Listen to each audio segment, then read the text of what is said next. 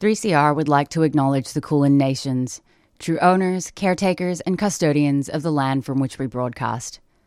3CR pays respect to elders past and present of the Kulin Nations. We recognize their unceded sovereignty.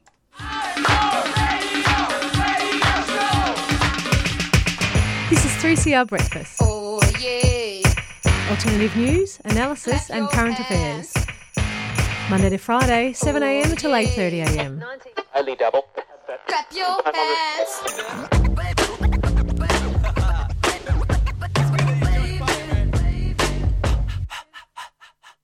Good morning, listeners. You're on Thursday morning breakfast on 3CR 855 AM. Good morning, Inez. Is your mic sneaking away from you? It is here. I'm ready to talk into it. Oh my God, incredible. Well, and good morning, Leela.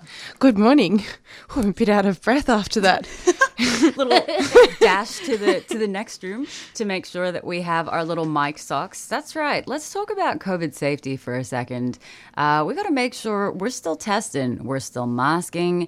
We are still washing our hands, being very conscious of each other's safety. We were talking before the show started about, just how difficult it is to navigate being in the world when the responsibility has been pushed back by government onto the individual, and how challenging it really is in practice to engage in acts of community care, but how important that is as well. Yeah, I guess just do what you can, you know. I think it always kind of feels like we're not doing enough when we don't have government support and support higher up, but just do what you can. Yeah, absolutely.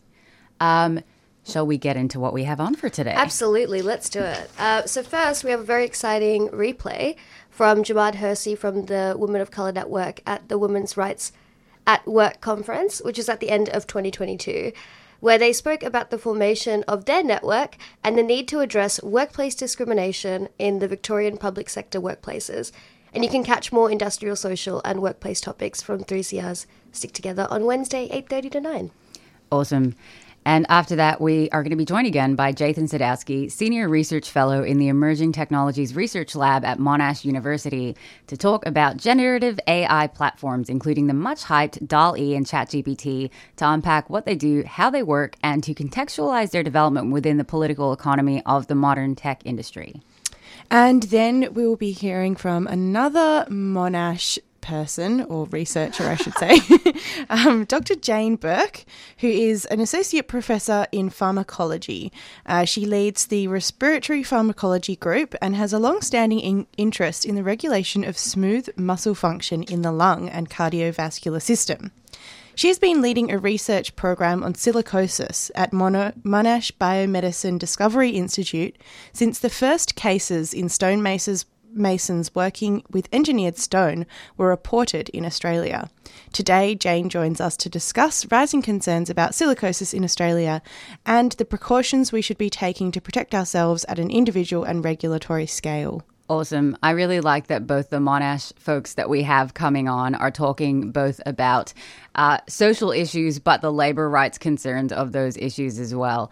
And finally, we're joined by James Clark, who's the Executive Director of Digital Rights Watch. And James is going to speak with us about the use in Australia of what he's described as, quote, landlord tech, such as Snug, which has attracted scrutiny after revelations about its pretty dubious method of scoring of rental applications in a Guardian exclusive late last year. And most recently, it has been engaged by Homes Victoria to develop a bespoke platform to allocate affordable housing in the state via a random ballot. And this has obviously raised additional concerns about the nature and use of this technology, and now a new government partnership, officially with the platform. So a lot on today. Very excited to get into it. Maybe we'll head into a CSA before we come back to you with the headlines. Did you know that 3CR received its community radio licence in 1976? Our application was successful because of our diverse and engaged community membership. Subscribers are at the heart of our station, and we really need you to be active and paid up in 2023. Become a 3CR subscriber today. Call 039419 8377 or subscribe online at 3cr.org.au/subscribe.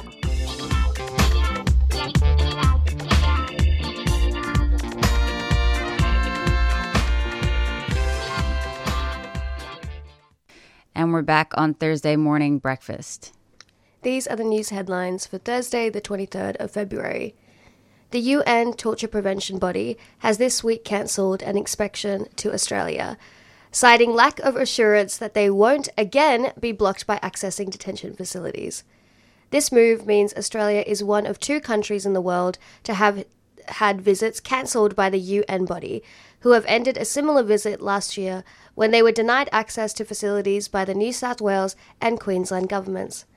In a statement, Australia's Human Rights Commissioner conceded that Australia has failed to deliver on treaty promises designed to protect the rights, health, and safety of people in detention.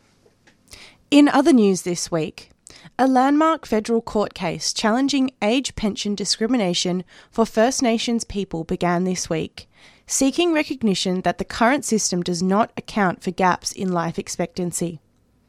The legal challenge by 65-year-old Waka Waka man Uncle Dennis seeks fair and equal access through a lowering of the pension age by 3 years for First Nations people. The court heard that data indicates a 65-year-old First Nations man would live for a further 15.8 years on average, compared to 19 years on average for non-Indigenous man. The case cites social, economic and health inequalities experienced by First Nations people that occur as a direct result of racist colonial policies and contribute to the current gap in life expectancy. Also in headlines, Palestinian advocates are concerned about what they say is a biased and flawed process by SBS management to suspend journalist Essam Al-Ghalib. Mr. Al-Ghalib is under investigation for a tweet he posted 10 years ago, prior to his employment at SBS. A spokesperson for the Australia-Palestine Advocacy Network said, quote, "At a time when Israeli forces and settlers have killed more Palestinians in the West Bank in 1 month than any other time in the past few decades, worrying about a journalist's tweet from 10 years ago is a callous distraction," end quote. SBS has also been criticized recently for emails revealing that their news director agreed with the Executive Council of Australian Jewry to participate in an Israeli state-sponsored press junket. And finally, in headlines this week, with a note for First Nations listeners that this headline contains details that may be distressing. The Victorian Aboriginal Legal Service has spoken out this week, saying they were never consulted over new laws introduced to state parliament concerning the overrepresentation of First Nations children in state care. Half of all kids in out-of-home care are from First Nations families, and last year, a landmark inquiry into the state's youth justice system found 70% of First Nations children reported being racially abused and physically and sexually assaulted by the police. The new laws are designed to make authorities consider past trauma inflicted on First Nations people in protections cases. But Vals, who represents family and children in out-of-home care and has long raised concerns about the system, says it was not allowed to give feedback on the draft laws and does not think many of the new provisions will have a substantiative impact. These have been the news headlines for Thursday, the 23rd of February. You're listening to 3CR on 855 AM. So here you are, too foreign for home, too foreign for here, never enough for both. Ijoma Umbinyo, Diaspora Blues. What makes you smile and adds a spring to your step? What does it mean to belong? And how do we build a home away from home? Diaspora Blues is a show that contemplates what is and what could be. Join Ayan every Monday at 2:30 p.m. on 3CR Community Radio.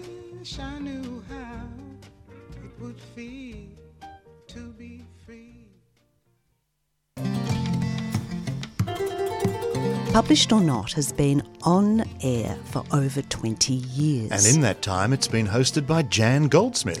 Well, just recently, over the last 7 years, I've been joined by David McLean. We'll be talking about text, discussing words and ideas. With local authors, authors from interstate, or sometimes even from other countries. You can stream it live or find it on your favourite podcast app. So join us every Thursday at 11:30 on 3CR. I've been working on my rewrite, that's right. I'm gonna change the ending. Gonna throw away my title and toss it in the trash.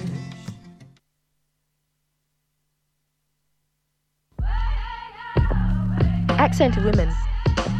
It seems so obvious to me that if you live in a completely violent cultural milieu, that it's going to translate into every aspect of women's lives. Accent to women. What's a border? They don't see it like a big wall right along the How can people live ordinary lives when they're living in such an extraordinary situation where there are armies there and terrorists there, such conflict every single day of their lives? Accent to women. A show by and about women from culturally and linguistically diverse backgrounds. On Community Radio 3CR.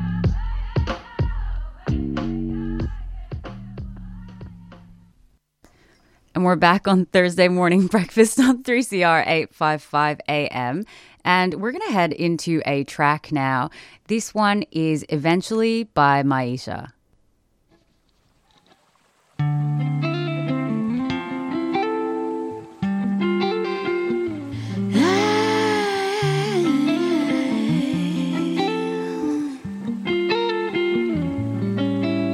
I'm sipping on this bourbon, sitting by the staircase, thinking about the good days before I knew your name.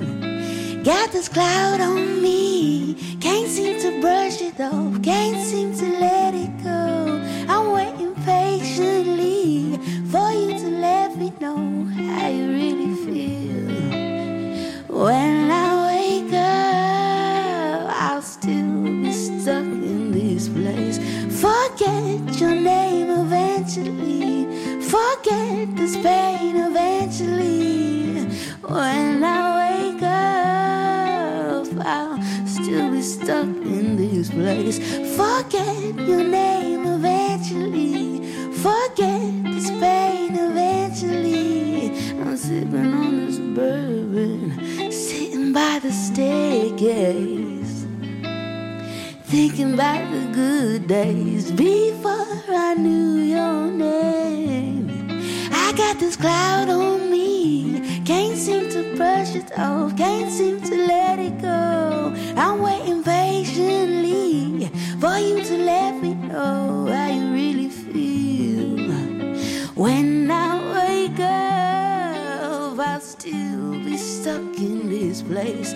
Forget your name eventually, forget this pain eventually. Oh, when I wake up, I'll still be stuck in this place. Forget your name eventually, forget this pain eventually. Yeah, yeah.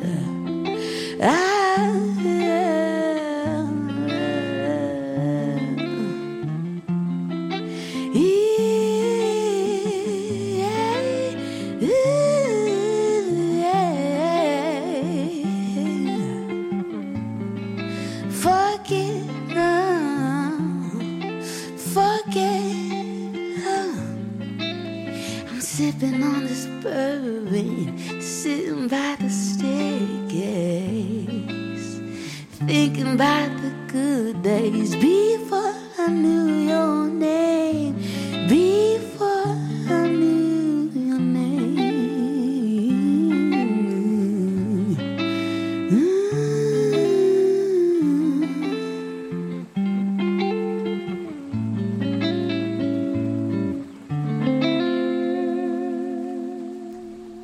So you've just heard that lovely soulful track from Maisha, which was Eventually.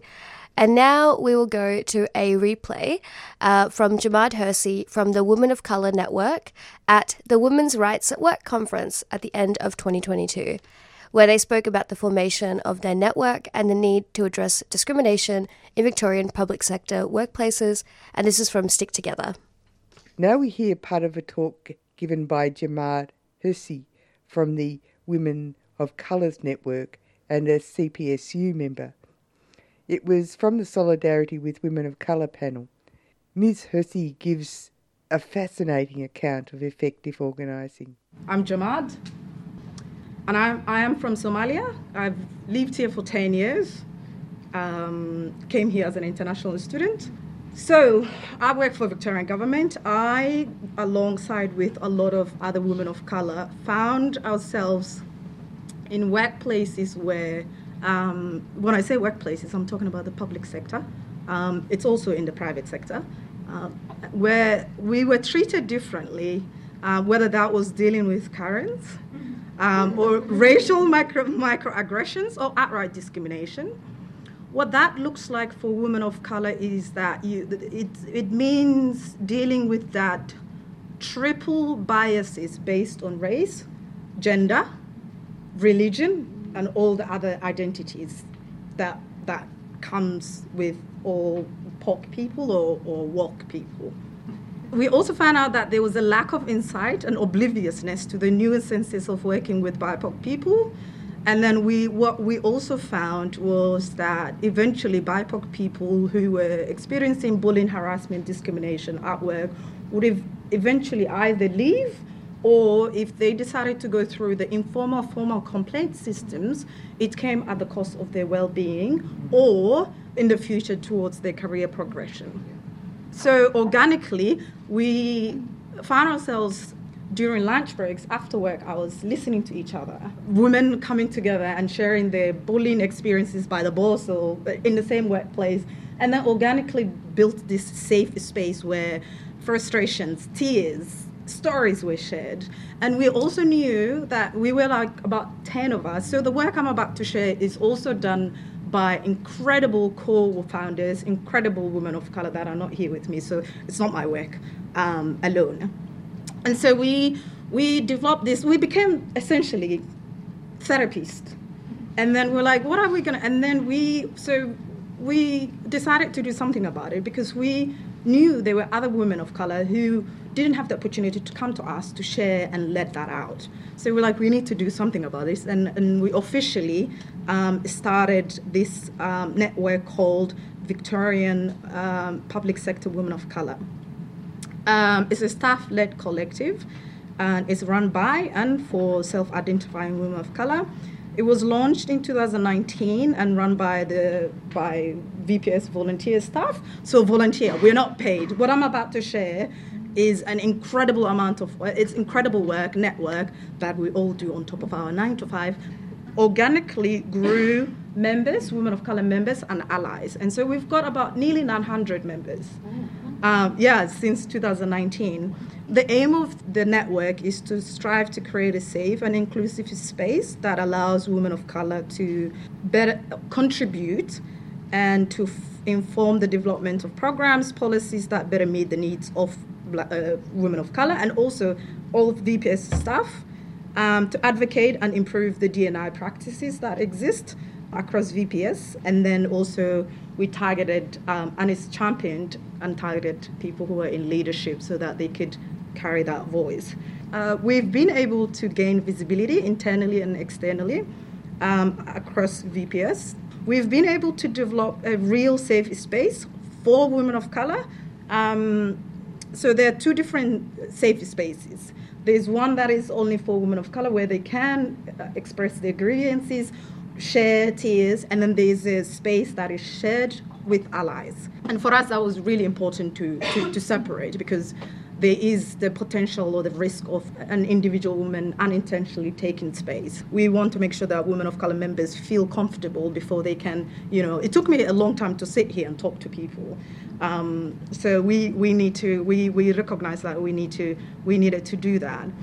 With the impact is that we've been able to create local women of color network across departments. So your Department of Water, Environment, DELP, Department of Education, Victoria Police.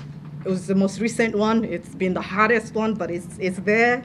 Department of Justice, and they all sit under the VPS-wide Women of Color Network. We support them, and we've supported them because we also recognize that each department, Women of Color, experience their own, and that our experience wasn't the same as theirs.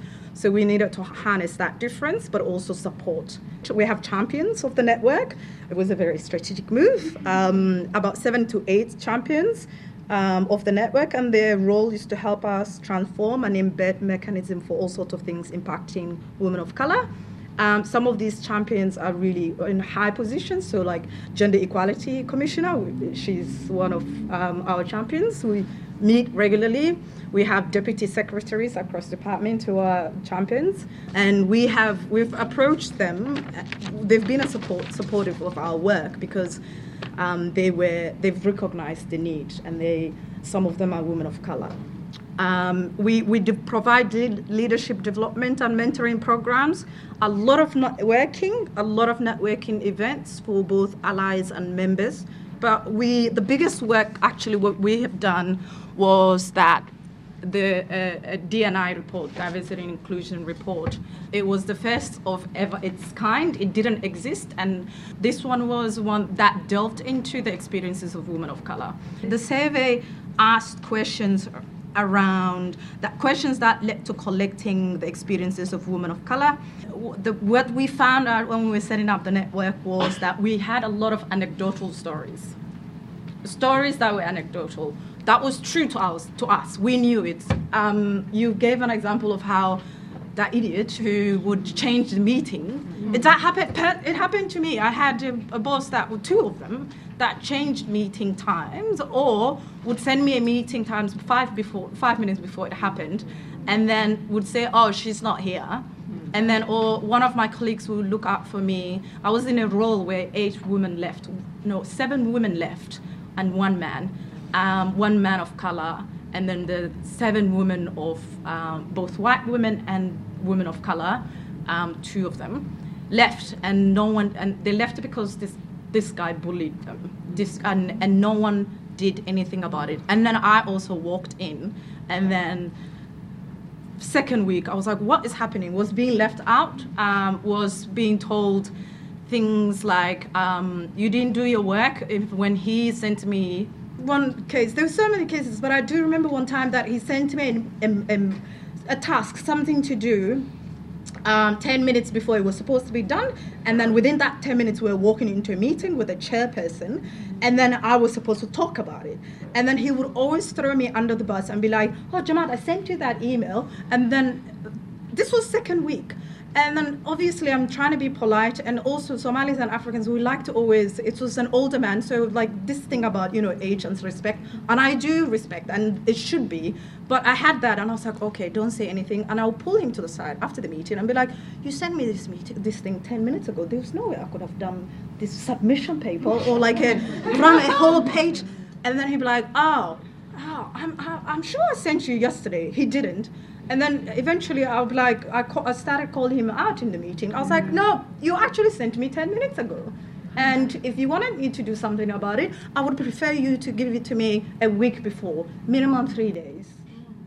And then everyone would be like, I became the angry black woman. And I was like, I don't care anymore, because first of all, you don't feed me, or you pay my salary, but I'm like, I don't care. I would rather choose me than be put through these horrendous feelings of like, feeling inept, feeling inadequate, feeling like, because we women, we always question ourselves. Yes. So I would go into rooms and we'll be like, I've forgotten how to write.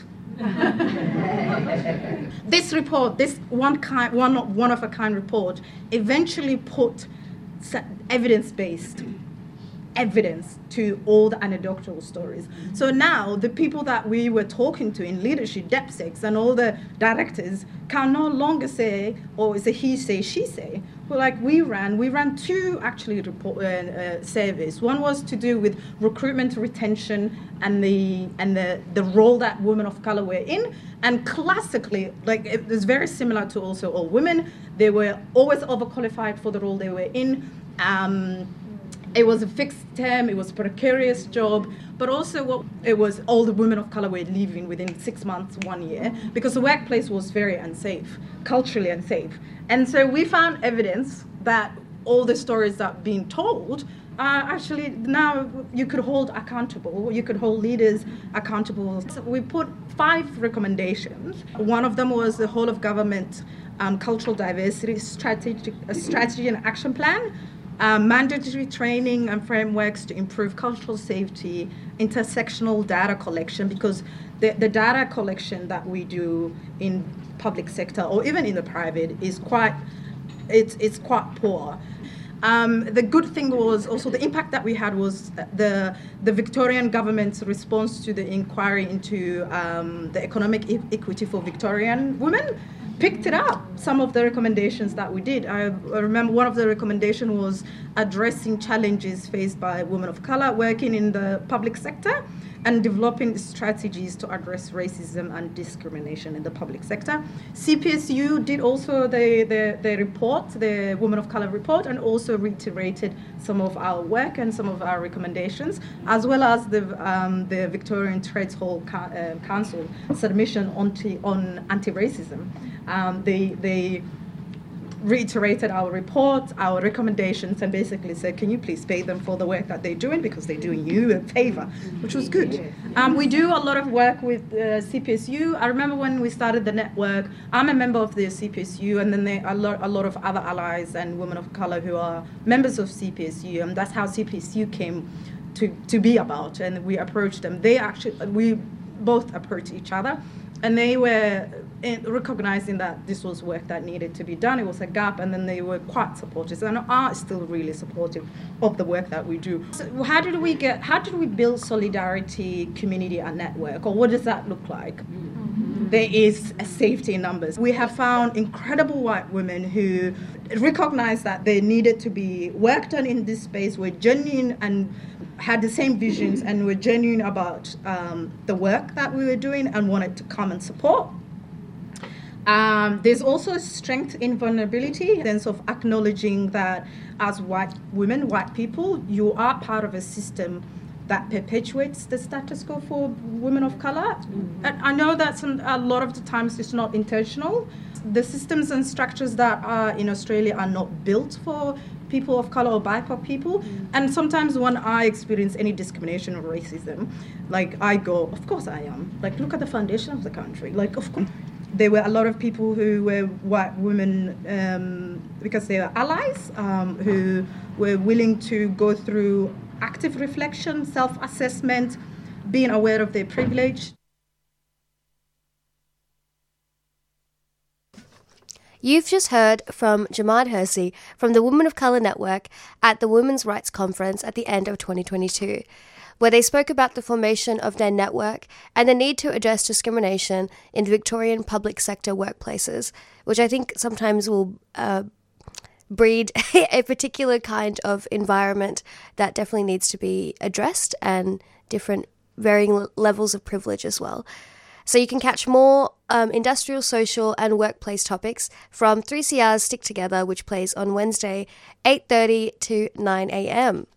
And now we will be going to a very fun track called Big Titties by Janaba. Janaba? Janaba? I think we'll go with Janaba. Janaba, yep. City lights, burning vibes, riding high, you and I, paradise, in his eyes, stop, stay the night. Big titties in the city, round here we're all pretty, big titties, fashion fitties, playing hard, getting gritty, big titties in the city, round here we're all pretty, big titties, fashion fitties.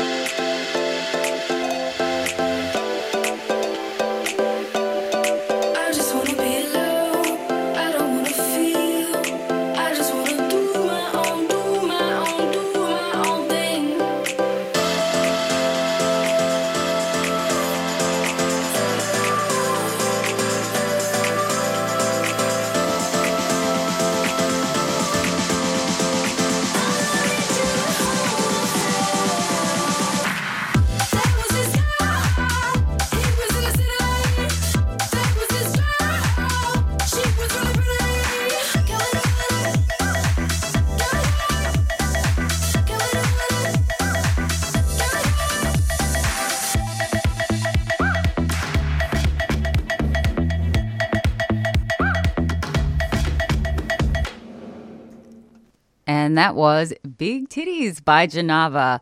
What an incredible song. I love it. Big Titties in the City. Shout out to all the big titties in the city today. You're listening to Thursday Morning Breakfast on 3CR 855 AM.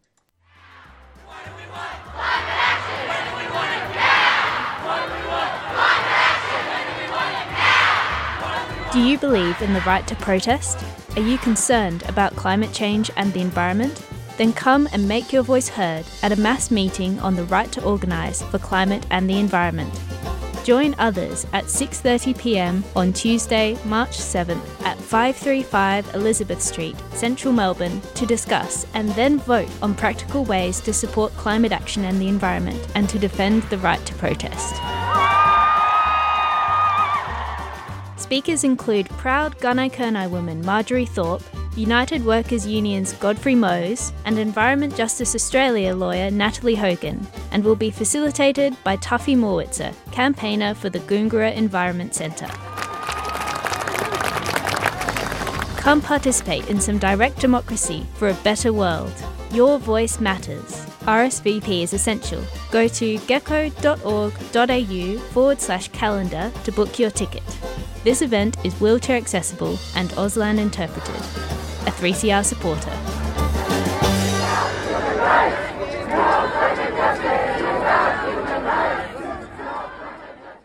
And we're back on Thursday Morning Breakfast on 3CR 855 AM. And we're going to go to another track now. This one is P Stands for Player by Pania.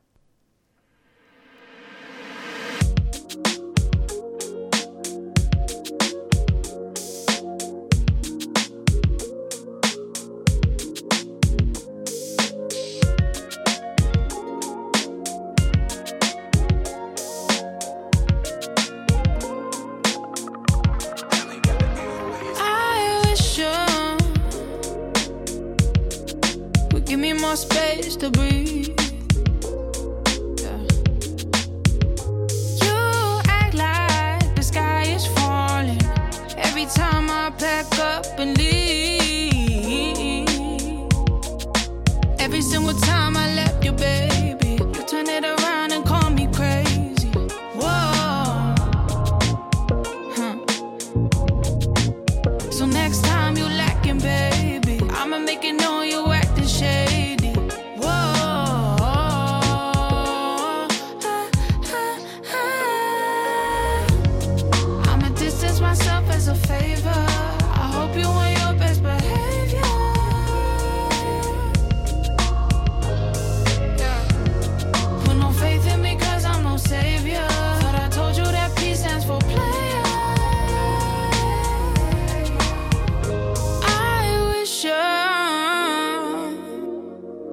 Forgive the bad sides of me. Yeah. I know I promised that we was meant to be. You take it out on me. Yeah. Always reading in between the lines. I take it out on you. Make you leave the room with starry eyes. I'ma distance myself as a favor. I hope you on your best behavior.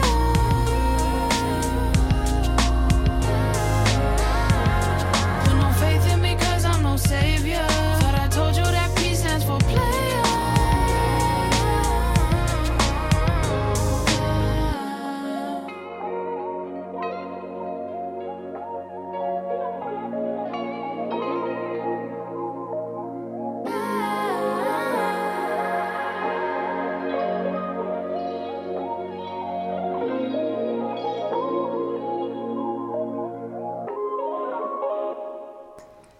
And that was P Stands for Player by Pania. You're listening to Thursday Morning Breakfast on 3CR 855 AM.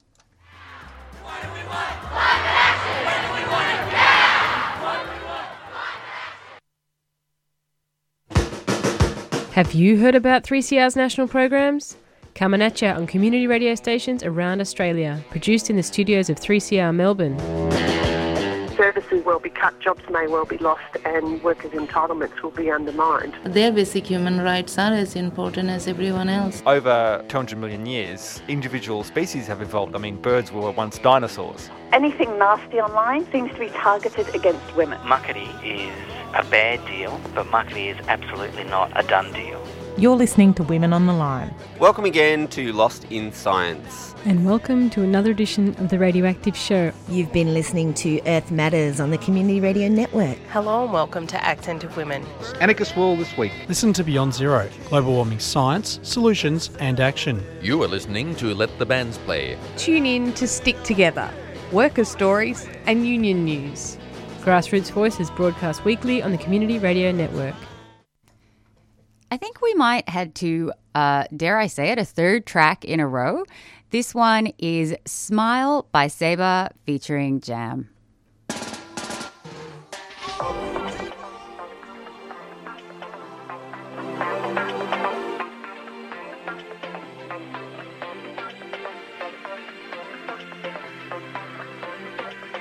If my life, she's gonna drift away. She said, hey, don't forget about your good times. You know the ones that made you smile. You know the ones that made you smile. She's gonna drift away. She said, hey, don't forget about your good times. You know the ones that made you smile. You know the ones that made you smile. If my life, she's gonna drift away. She said, hey, don't forget about your good times. You know the ones that made you smile. You know the ones that made you smile.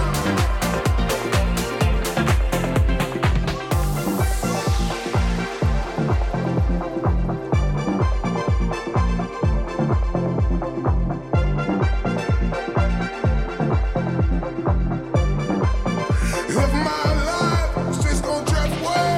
She said, hey, don't forget about your good times. You know the ones that made you smile. You know the ones that made you smile.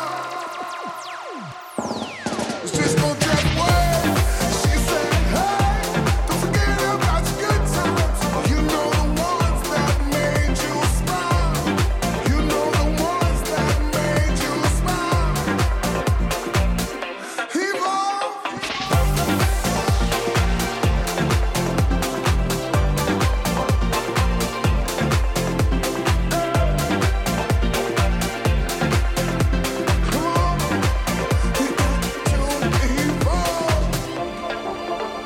The roads, we off the roads.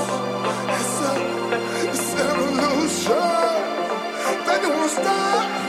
We got to evolve. We got to evolve. Yeah. Don't forget about your good times. We got to evolve. She's gonna drift away. She said, hey, don't forget about your good times. You know the ones that made you smile. You know the ones that made you smile. If my life, she's gonna drift away. She said, hey, don't forget about your good times. You know the ones that made you smile. You know the ones that made you smile.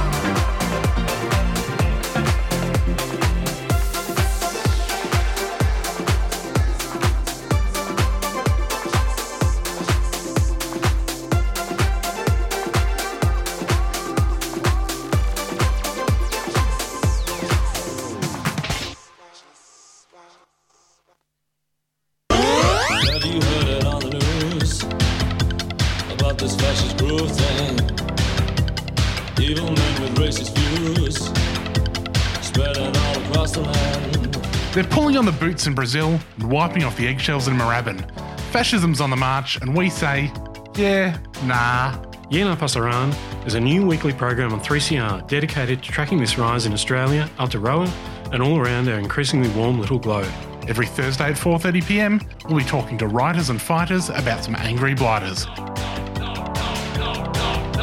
Brothers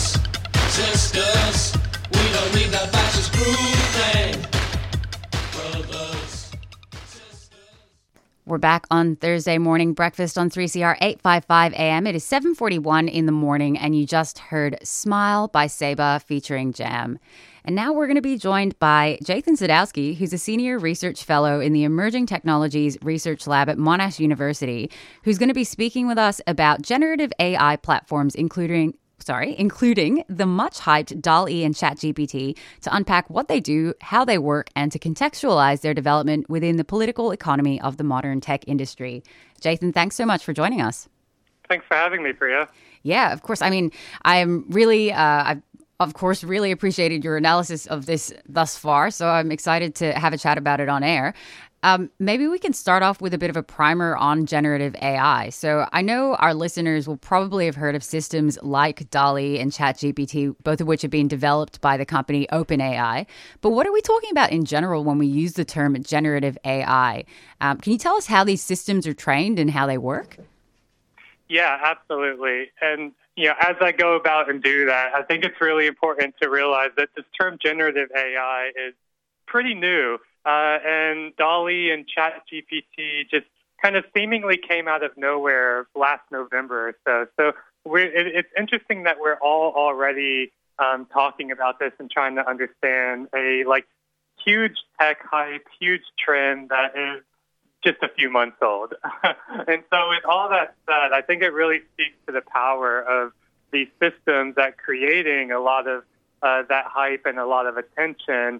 But to bring it back a little bit, what DALL-E and ChatGPT is they're essentially, AI systems. Generative AI is taking in a bunch of information, a bunch of data. So DALL-E does images, ChatGPT does text, and these systems just consume a huge amount, essentially an internet's worth amount of data about images, paintings, art, or in terms of ChatGPT, any text that's ever been posted on the internet, and it consumes all that, and then it uses it to create outputs based on prompts that people give it. So, you can tell DALL-E to give you a painting in the style of Rembrandt of a robot, and it will do something like that. Or you can tell ChatGPT to write you a song about Australia in the style of the Beatles, and it will do that, right? And so that's one thing that makes these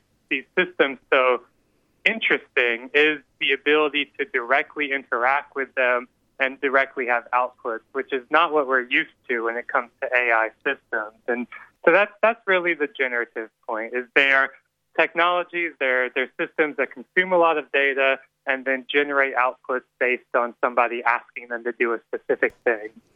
Yeah, and I think I'm gonna plug the excellent Ted Chiang essay on ChatGPT here as well, because I think there's a really useful analogy there in terms of comparing this to kind of lossy compression in audio terms, where this generative AI, these tools are not necessarily producing something that is like a novel creative output, but more kind of cramming together or summarizing a whole lot of information in a way that, has, interesting implications for the way that we engage with these kinds of tools and their potential to actually make change and create new things. But yeah, you did mention that engagement with these generative AI tools seems to be encouraged by a whole lot of hype, and they are quite new. But this has also been accompanied by a growing public discourse, which I would say is probably part of the same hype machine, around the potential for these tools to affect labor conditions across a range of industries by, quote, replacing workers. So could you speak to the role of marketing and in this, and kind of the accuracy of the hype and how it aligns with the capital flows then that are associated with these tools? Yeah, absolutely. We can't understand these technologies without understanding them in the context of venture capital investment and capital flows, and the fact that right now there's a lot of what in the VC world is called dry powder, so capital that's waiting to be moved into something. And there's a reason why generative AI has come out of nowhere as well and been accompanied by a lot of hype about all of the things it's going to do, all of the disruptions it's going to cause, all of the wonders it's going to bring to our lives. It happened to come right at the tail end of the crypto crash and the evaporation of Web3, right? So this idea that cryptocurrencies, blockchains, Web3, the next phase of the internet or whatever that we heard about so much over the last 2 years, suddenly that all crashed, it collapsed, it evaporated. And there were a lot of people, or a lot of venture capitalists and a lot of technology companies with a whole lot of money ready to invest it into the metaverse or in the cryptocurrency. And now that opportunity is not there. And so generative AI has kind of taken the place as the next new hype machine that's attracting all of this investment. And there's a good reason for it as well, because, I mean, if any of your listeners have played around with DALL-E or ChatGPT, it is quite wondrous. And it's very interesting because it's unlike anything we're ever used to interacting with in terms of something that seems to be intelligent, something that seems to give you original, novel, intelligent responses to a direct query or question, or you can have conversations with ChatGPT. But importantly, and this is, I can't remember where I saw the tweet, it's lost on my timeline, but I saw somebody very early on describe ChatGPT not as having a genius in your pocket, but more like having 10 dumb guys in your pocket, right? Because there's nothing original that ChatGPT is actually doing. There's nothing novel or smart in the sense of intelligent that it's doing. What it's doing is what can be described as mimicking, or in a more technical term, what we might call probabilistic pastiche. In other words, it's mimicking, or it's mimicking the style of other things, and it's doing so in a probabilistic way. It doesn't actually know what it's doing. It doesn't have a theory of mind. It doesn't have cognizance. It doesn't have conscience. What it does is it's an extremely advanced version of autocorrect, where every single word that it produces or every pixel of an image it produces is just a probabilistic, this seems to be what comes next in this series of creating an output. So it doesn't understand the whole thing it's creating. It doesn't even understand what it's creating. And it's not creating anything new in the sense of it's totally original. It's a kind of probabilistic mashup of stuff that already exists in the world. Yeah, I think that's a great, the mashup, I think, is a great kind of description of it as well, because it kind of also looks at these correlations and brings things together, which then allows, for really weird products, for example, out of DALL-E, which are novel and are really interesting to engage with. But I know that a lot of your work also focuses really on what happens in the back end of these things and what are the material relations that make these things possible. And I know that you've drawn attention to the fact that the most concerning labor issues, not thinking about things like, how will this replace copywriters or creative people in the creative industries, but rather looking at the realm of data labor for these AI systems. So could you explain what you mean by this? Yeah, for sure. These AI systems don't come out of nowhere either. They require an immense amount of labor, not just in creating the technology, coding the system, but more so and importantly, creating and cleaning the data required to train these systems. And there's a massive global industry, a tens of billions of dollar global industry that is focused on exactly providing the labor pool to create and clean data that can then be fed into training AI systems exactly like ChatGPT or DALL-E, or now any number of these other models and AI systems that are being created. And this labor is often very invisible. It does not go acknowledged by, consumers don't even really know about it, and the companies that use it don't acknowledge it because if you pull the curtain back behind the Wizard of Oz and see that it's actually just a bunch of workers. And in the case of ChatGPT, they were contracting with a company in Kenya that was paying workers $2 an hour to do this kind of data training. And importantly, this is not just sitting around and doing kind of data entry work. In the case of ChatGPT, they were training a system to create the guardrails for the ChatGPT to prevent, in other words, the AI from spewing violent, racist, homophobic, sexist, any other kind of awful kind of outputs, because it's trained on the internet, which means it's trained on an entire large corpus of racist, violent, sexist, etc. Data. And so you've got people who are, doing the really hard manual work of filtering out that data and training the AI how to not use that kind of data in its outputs, but use other kinds of data. And so this is a really necessary labor industry for the creation of these technologies that, seem magical, but largely because all of the underpaid labor that goes into them is invisible. Yeah, I mean, I think that really echoes maybe not the like a bunch of dumb guys comment, but really it is just like there's a bunch of guys actually at the back end that are making it possible for you to engage with this in a particular way that is not violent and harmful.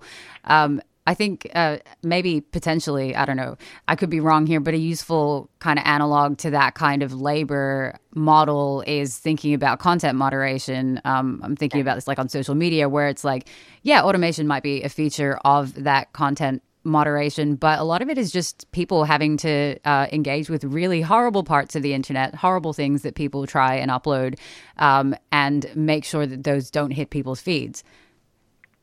Yeah, no, there's it's the same industry. So you're right to draw that analogy because it is the same exact industry and it's the same exact kind of job and there's a lot of research and data showing that, or evidence showing that people working in content moderation as well as working and training these AI systems are quite traumatized by the work they do because they are having to engage with the darkest parts of the internet to, protect consumers from not ever experiencing that. So, truly awful things like, seeing, beheading, child pornography, these kinds of things on that are posted on social media or that just exist on the internet, and then filtering that out, cleaning it from the data that then goes into the consumer-facing application. Yeah.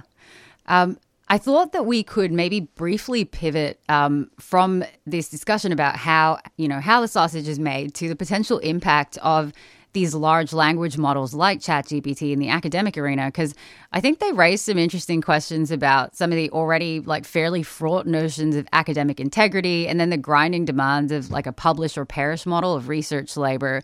So I know this is a big can of worms to open up, but I know that we're both also situated within academia. So I was wondering if you could maybe comment on whether or how you think large language model AI systems might influence approaches to research and teaching, considering what we're seeing at like early stages. Yeah, and I think that's important is that it is still very much early stages. It's a good question, and there's absolutely analogies we should be drawing here as well, whether it's, similar conversations people were having, when calculators became a thing. Right now, no one's going to know mathematics because everyone has a calculator. Or similarly, when I was in college, it was all about Wikipedia, right? Like now, students aren't going to write their own essays because they have Wikipedia to copy from. Like all that to say is that these are serious issues that require real serious consideration, but they're also not totally new in form either. The fact that there is real good concern that are both students and academics alike going to, just go on to ChatGPT and say, write me a 1,200-word essay about the history of Australia, and then you turn that into your class, right? And that's a possibility. However, I think for me, some universities are going to the extent of making formal rules in terms of banning the use of generative AI in assignments unless it's otherwise part of the assignment. For me, I think it's early days, and I think there's going to be a lot of kind of missteps in terms of figuring out how and to what extent we can use these technologies. And I think a lot of the worry does actually come down to as well the fact that people don't really have a clear sense of the limitations of these technologies and their ability to do actually original, interesting, novel work visually or textually. I think once we get more interaction with these things that, again, are really, really quite new. And I think I saw a stat that OpenAI has already reached 100 million active users. It's become the fastest growing consumer application in the history of the world. Wow. But what that tells me is that there's a lot of people experimenting with it, a lot of people interacting with it, but it's also still really new. And I think people will very quickly start discovering the real limitations of these things. And also, I think we will honestly just get used to reading AI-generated text in the way that right now it seems human-like because we've never encountered anything like it.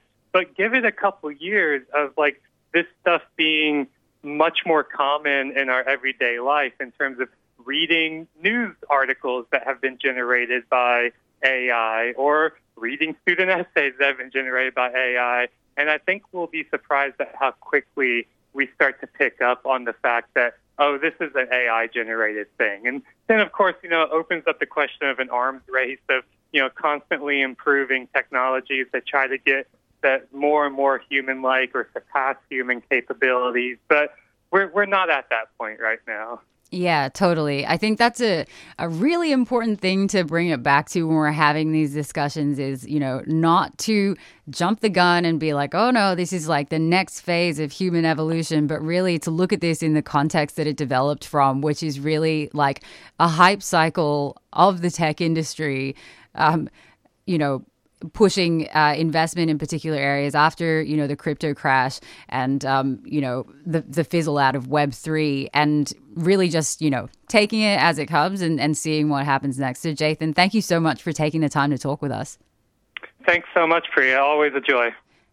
All right. And that was Jathan Sadowski, Senior Research Fellow in the Emerging Technologies Research Lab at Monash University, who spoke with us about generative AI platforms, including the much-hyped DALL-E and ChatGPT, and unpacked what they do, how they work, and contextualized some of their development within the political economy of the modern tech industry. And alongside Jathan's academic research, he also co-hosts This Machine Kills, which is a podcast about technology and political economy, and you can find that where all good podcasts are hosted. You're listening to Thursday Morning Breakfast on 3CR 855 AM. North Preston Lifesaving Club is a new creative space, gallery and studios run for and by queer artists with disability. They're currently taking applications for studios and membership with priority given to disabled, queer and BIPOC communities. They'll be running workshops, holding community events and showcasing works by local and interstate artists.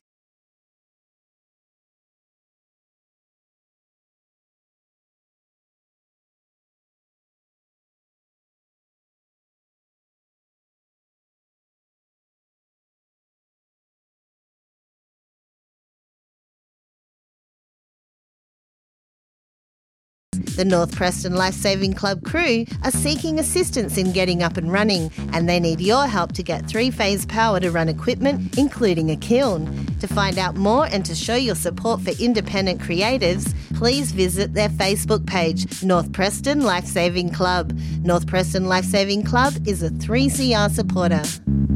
Get up. 3CR would like to thank our sponsors, Earth Greetings. Cards that connect, care, and celebrate. Support wildlife and habitat with every purchase. Inspired by nature, giving back to the planet. Learn more at earthgreetings.com.au.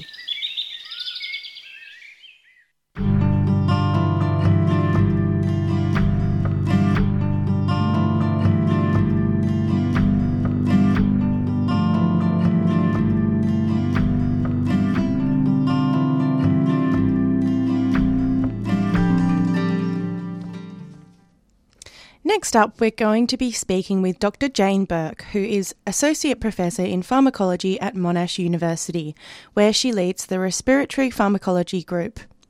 She has a long-standing interest in the regulation of smooth muscle function in the lung and cardiovascular system and has been leading a research program on silicosis at Monash Biomedicine Discovery Institute since the first cases in stonemasons working with engineered stone were reported in Australia. Today, Jane joins us to discuss rising concerns about silicosis in Australia and the precautions we should be taking at an individual and regulatory scale. Good morning, Jane. How are you? Well, Lila, thanks. Good morning, everybody. Thanks for joining us. So I thought we could start with a bit of background. Could you provide a brief overview of your work at the Burke Laboratory at Monash?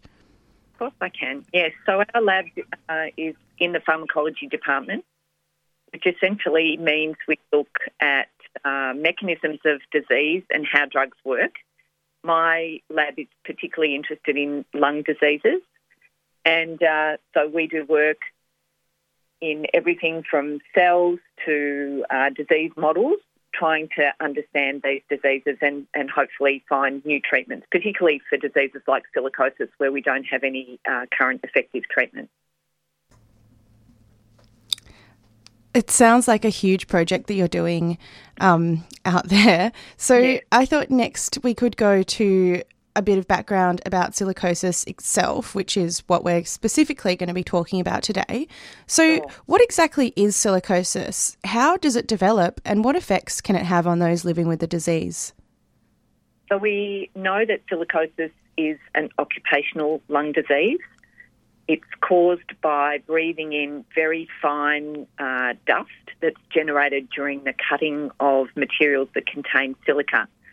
So silica's in so many materials, but our main concern in terms of workers is that the engineered stone that's used for bench tops has a really, really high content of silica, like 95% silica. This is much higher than other things like marble, which might only be 5%. So natural stone doesn't really have as high amounts. The issue is that when workers are cutting this stone, or even working with something like sandstone, doing tunnelling or working in quarries, they generate this fine dust that can travel deep into the lungs. So the particles are about 1/100th the size of a grain of sand. And so normally our body's pretty good at getting rid of dust. If we breathe things in, we might sneeze, it might get trapped in our nose, we might be able to blow it out, or we might even be able to cough it out of our lungs.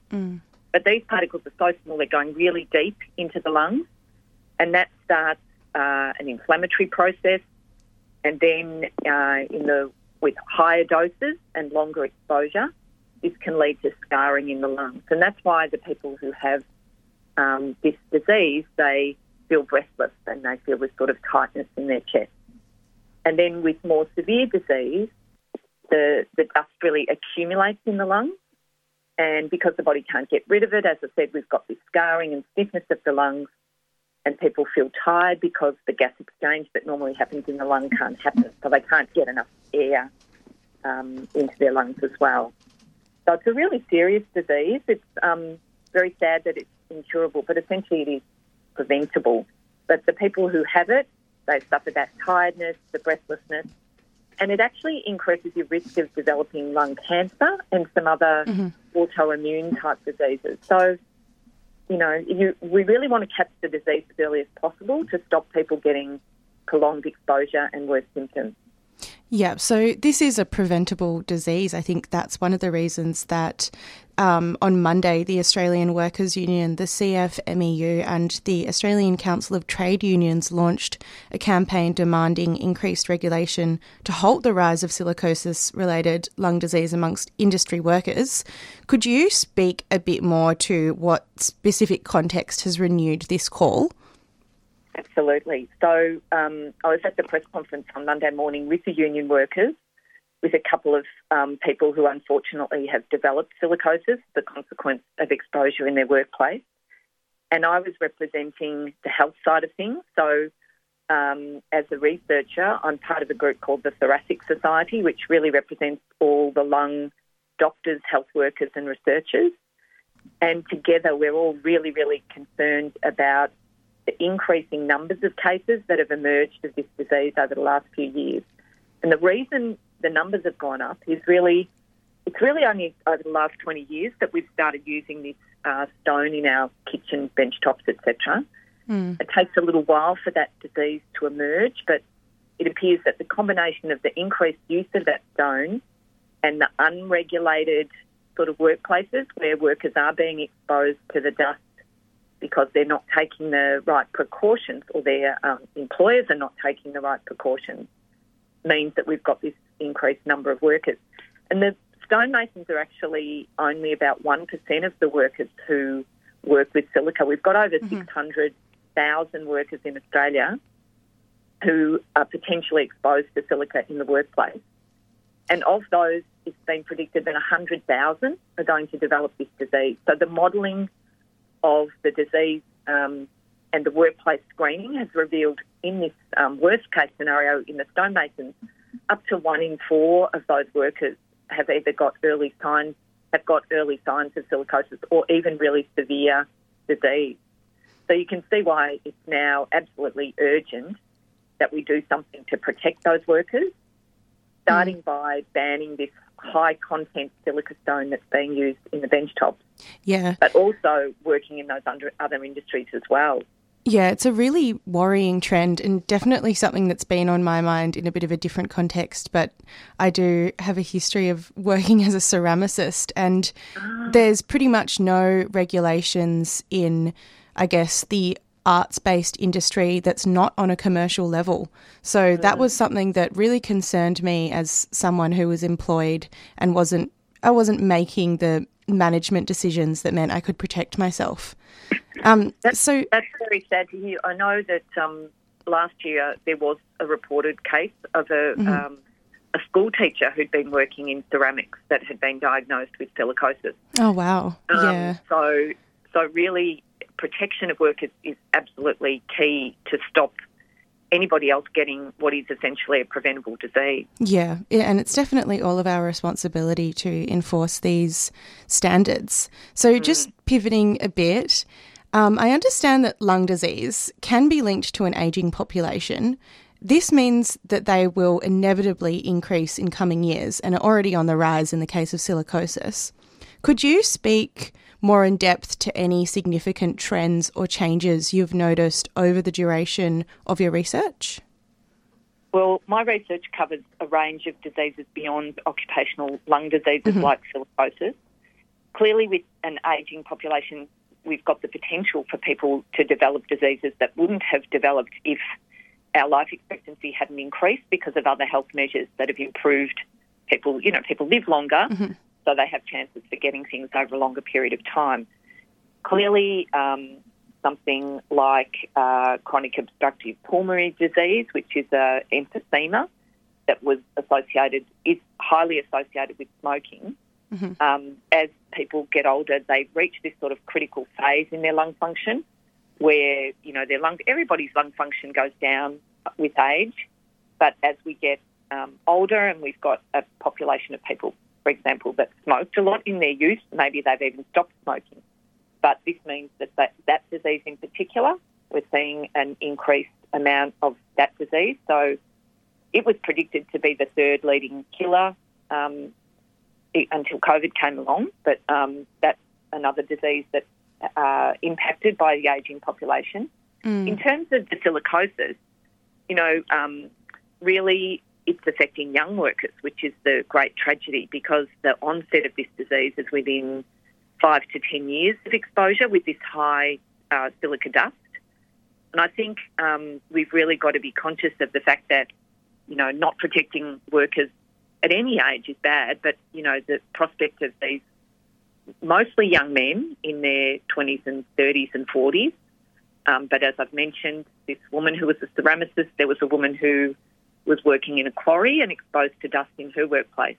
These are people that are way too young to be getting a lung disease that's going to really compromise their quality of life. We know that with that worse lung function, the normal activities that we take for granted, walking upstairs, that sort of thing, if you can't breathe, you can't do those normal things that we all really take for granted.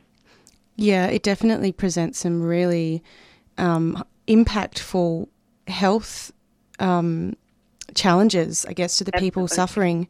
So what are some practical ways workers can care for their lungs, and what kind of checkups should folks have if they are working in a high-risk industry? Yeah, that's a really important aspect of thinking about. Everybody should be thinking about their lung health. We should all only be breathing in things. We should all only be breathing in clean air, essentially. So if, we know that a lot of tradies smoke, for example, that's going to compromise their lung function as well. So that in combination with exposure is a bad thing. Workers should also be making sure they have vaccinations so they don't get other lung infections. This is the sort of stuff we would tell elderly people, but we're really suggesting that people that are in these high-risk industries really need to be conscious of their lung health. Many workplaces offer screening, regular screening, and this might involve doing a test to measure how well your lungs are working, how much oxygen is getting in your lungs, and if somebody is suspected of having had high exposure to silica, they may require x-rays or ideally even a CT scan, which is a much more sensitive way of detecting this lung damage. And the other thing I'd say is that if somebody knows that they've been exposed to silica or they're worried about their lung health in general, they need to be telling their doctor about their occupational history. So it's possible for a doctor, regular GP, not to ask a worker what they do and attribute their breathlessness to something like asthma or tell them to stop smoking. So it's really important that these extra tests are done when somebody has been exposed to this dust. Yeah, so testing is really important, I guess, for catching it early, and it can be preventable. Serious lung disease can be preventable if silicosis is caught at an early stage. And yes, finally, absolutely. To wrap up today, and maybe to offer a bit of, positive sentiment to those out there who could be living with the disease, what treatments are currently available and what could soon be available for people living with silicosis? Yeah, so as we've said before, at the moment we really do not have a cure. So that early detection so that somebody stops having any further exposure to the dust, which could cause further damage, is very, very, very important. In terms of treatment, some of the inflammation can be controlled with steroids that are used for a number of inflammatory conditions, including other lung diseases. There are some drugs that are used for other lung diseases where there's that scarring that have been shown to slow progression of disease. And at the moment, they're just in clinical trials for silicosis, and those trials are still relatively small. There's a study in Spain, but there is a study in Australia where they're recruiting patients for that. But again, it's likely that the first trial will only be in the sort of hundreds of patients, and it will take a while before those results come out to work out whether those drugs are effective. There's been a radical treatment developing in Queensland that is maybe suitable for some patients that have had high-dose exposure, and this is actually washing out the lungs to try and remove some of that dust. And that's quite a radical procedure, but it does appear to have had some benefit. Yeah. But really the prospects for patients with severe disease, maybe they need some oxygen support. And then when disease progresses and if there is a lung available, there is the possibility of a lung transplant. But obviously that's the last resort. Yeah. So the message really is avoid exposure, be careful, check your health and make sure that you're telling your GP about your workplace exposure so that those additional tests that are likely to detect the disease earlier are available to you. Jane, thank you so much for joining us this morning. That was a really important note to finish on, and thanks for sharing this information with our audience. We'll hopefully chat again with better news about future treatments. Hopefully when some of my own research reveals perhaps a novel treatment for this disease. I'm looking forward to it. Thank you so much. Thanks, Stella. Bye now. We just heard from Dr. Jane Burke, who is an Associate Professor in Pharmacology at Monash University. She has been leading a research program on silicosis at Monash Biomedicine Discovery Institute since the first cases of silicosis in stonemasons working with engineered stone presented in Australia. Today, Jane spoke to us about rising concerns about silicosis and the precautions we should be taking to protect ourselves on an individual and regulatory scale. You're listening to 3CR 855 AM. WA carries the stories of our ancestors, forever watching over us and protecting us. Join me, Taldum Chogo Edwards, for Balamwa, a journey of stories, yarns and music about freedom and survival from 2 p.m. to 3 p.m. every Thursday afternoon on 3CR 855 on your radio dial. As I walk alone on my dreaming track tonight, I can hear the voices of my elders. Their ancient sounds echo in my mind to the beat of clapstick and the dancing. And we're back on Thursday morning breakfast on 3CR 855 AM, and we are now joined by James Clark, the Executive Director of Digital Rights Watch, to speak with us about the use of in Australia of landlord technology such as Snug, which has attracted scrutiny after revelations about its dubious method of scoring of rental applications in a Guardian exclusive late last year. And most recently, Snug has been engaged by Homes Victoria to develop a platform to allocate affordable housing in the state via random ballot, which has raised additional concerns about the nature and use of this technology. James, good morning. Good morning. So I thought we can jump straight into it by talking about some of the broad issues that are related to what you've previously described as landlord tech when it comes to renters' data privacy. So anyone who's recently applied for a rental in Australia will have come up against one of a number of tech platforms which operate to collect and store enormous amounts of personal information that's solicited by real estate agents despite having quite dubious privacy protection mechanisms. So what are some of the core concerns about the operation and normalization of landlord tech in Australia? Yeah, so we've got kind of two broad concerns here. The first one is just, like you mentioned, the data collection. Last year, we saw what can happen and just how harmful it is to collect so much data, and when that data is not stored securely. And we've seen, obviously, when the Optus and Medibank breaches, just the scope of that. But there was also a Harcourt's data breach that was kind of a lower, less public attention was on that, but this is something that we're really worried about. As anyone who rents knows, the amount of information that you're handing over to real estate agents in these application processes is really significant. You're handing over bank statements, all of your identification, all of your previous addresses, your work, pay slips. There's so much information that's being handed over in a rental application that then is just stored by these companies, and we don't know for how long, often forever, right? And so that's one area of concern as we continue to put tech into this space. The amount of information that gets collected is really significant. Landlord tech like Snug introduces kind of another layer of issues for us, is that this is starting to become really, it's trying to bring an element of intelligence to this and an element of machine learning that it's also starting to draw on other sources. So Snug builds your Snug score, which is kind of a match score for, a tenant in a house, which is just kind of a nonsense idea anyway. But this idea that they're starting to draw on like your LinkedIn profile, your Facebook profile, your Twitter profile. They even can look at like Airbnb reviews of you and things like that. They start to like scrape the internet and search for other sources of information on you and start to collate that into that score. which obviously, is highly invasive to kind of do that. But it's also starting to build up, I guess, like in an environment where a tenant has very little power and a landlord has a lot of power.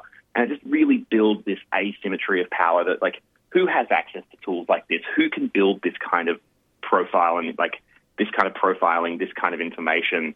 And it's always rich people. It's always the people who already have a lot of power in our society who have that power to do that.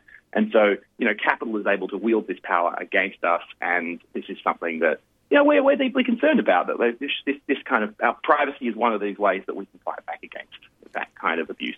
Yeah, of course. And I mean, like, this scoring process has really raised so many red flags in that Guardian exclusive. There was a lot of, exposure, bringing to light of the way that this is supposedly meant to help agents find the best fit for a rental property. But really, it allows for all kinds of discriminatory screening practices that wouldn't otherwise necessarily be facilitated. So I'm wondering how digital rights infrastructure is actually keeping pace with privacy concerns that are raised by landlord tech and the extent of user data accessible by Snug, which, as you've mentioned, potentially includes social media as one of many sources to construct these digital profiles of renters. Because I know that some personal attributes of renters are technically protected from being included in traditional rental screening processes. But how does this get complicated by the indirect nature of this data collection and aggregation? I guess one of the main challenges that you're touching on here is just the lack of oversight. It's like you say, there are these laws in place here about protected attributes being used to discriminate in rental applications. But when you put it into a black box like Snug, and often we find ourselves looking at like these sorts of like automated decision-making processes, which are often more discriminatory, or at least just as discriminatory as any other process that exists, but it's able to outsource that to the computer, I guess. Like they naturalize and normalize the discriminatory outcomes because they're like, well, the computer made that decision and the computer's impartial. And the computer's not impartial. Of course it's not, because it's been programmed normally by biased data and also normally by biased people. And so one of the problems we have here is just this lack of oversight. And this is actually one of these things when we're looking at like automated decision-making like this, one of the principles that, at least that I have in this, is that, is it really better than a computer, than a person? Does it actually improve the system? And normally, no. And if it doesn't, it's not better, because you can't have oversight of an algorithm, I guess, in the same way that you can a person. So we look at a couple of things here. One is privacy reform is currently on kind of on the move through government, as there was a report released last week by the Attorney General's Department. There's a lot of recommendations in that privacy reform that would genuinely help here. And limit the amount of data that can be collected and limit the purposes that data can be used for. That's one thing. Obviously, then enforcement is another thing, and we need to make sure that there's real proper enforcement in this space. But we've also got to look at the political economy of this, and like who is wielding power, and I think like private companies like Snug producing these kinds of platforms that, like the clients for Snug are not renters, they're not tenants. Snug's clients are real estate agents and landlords, so they are making tech that serves the interests of real estate agents and landlords, and they always will build tech. And so one of the problems here is obviously we've got to look broadly at just the housing system and how exploitative it is.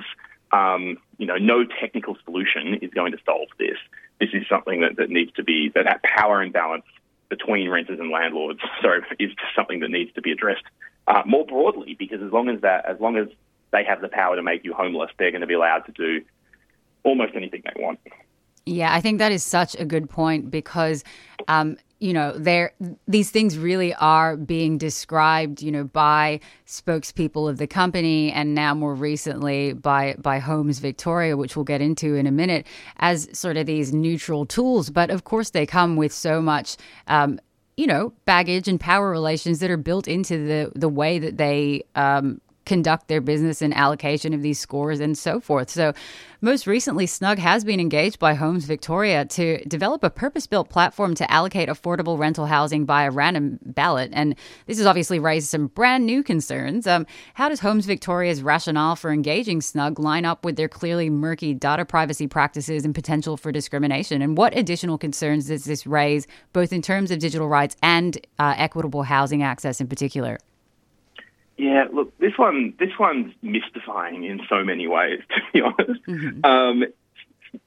The idea of a ballot for housing is in itself, fairly ludicrous. But if you're going to be doing a ballot, and it's going to be a genuinely random ballot, a company like Snug just doesn't seem like a right fit. Like, running a random lottery doesn't require the kind of technology that Snug has built. So that does raise some questions, and the lack of kind of transparency here is really big. Like, I was digging through the Tenders Victoria website, because obviously if you're if the government is bringing on a private contractor to do some work, it's normally meant to be some public tender process, mm-hmm. and obviously those processes are normally kind of nonsense anyway. Mm-hmm. But there's meant to be at least some kind of process there that the public can look at, and there isn't one that I could find. And there's so we don't really know how much they're paying Snug.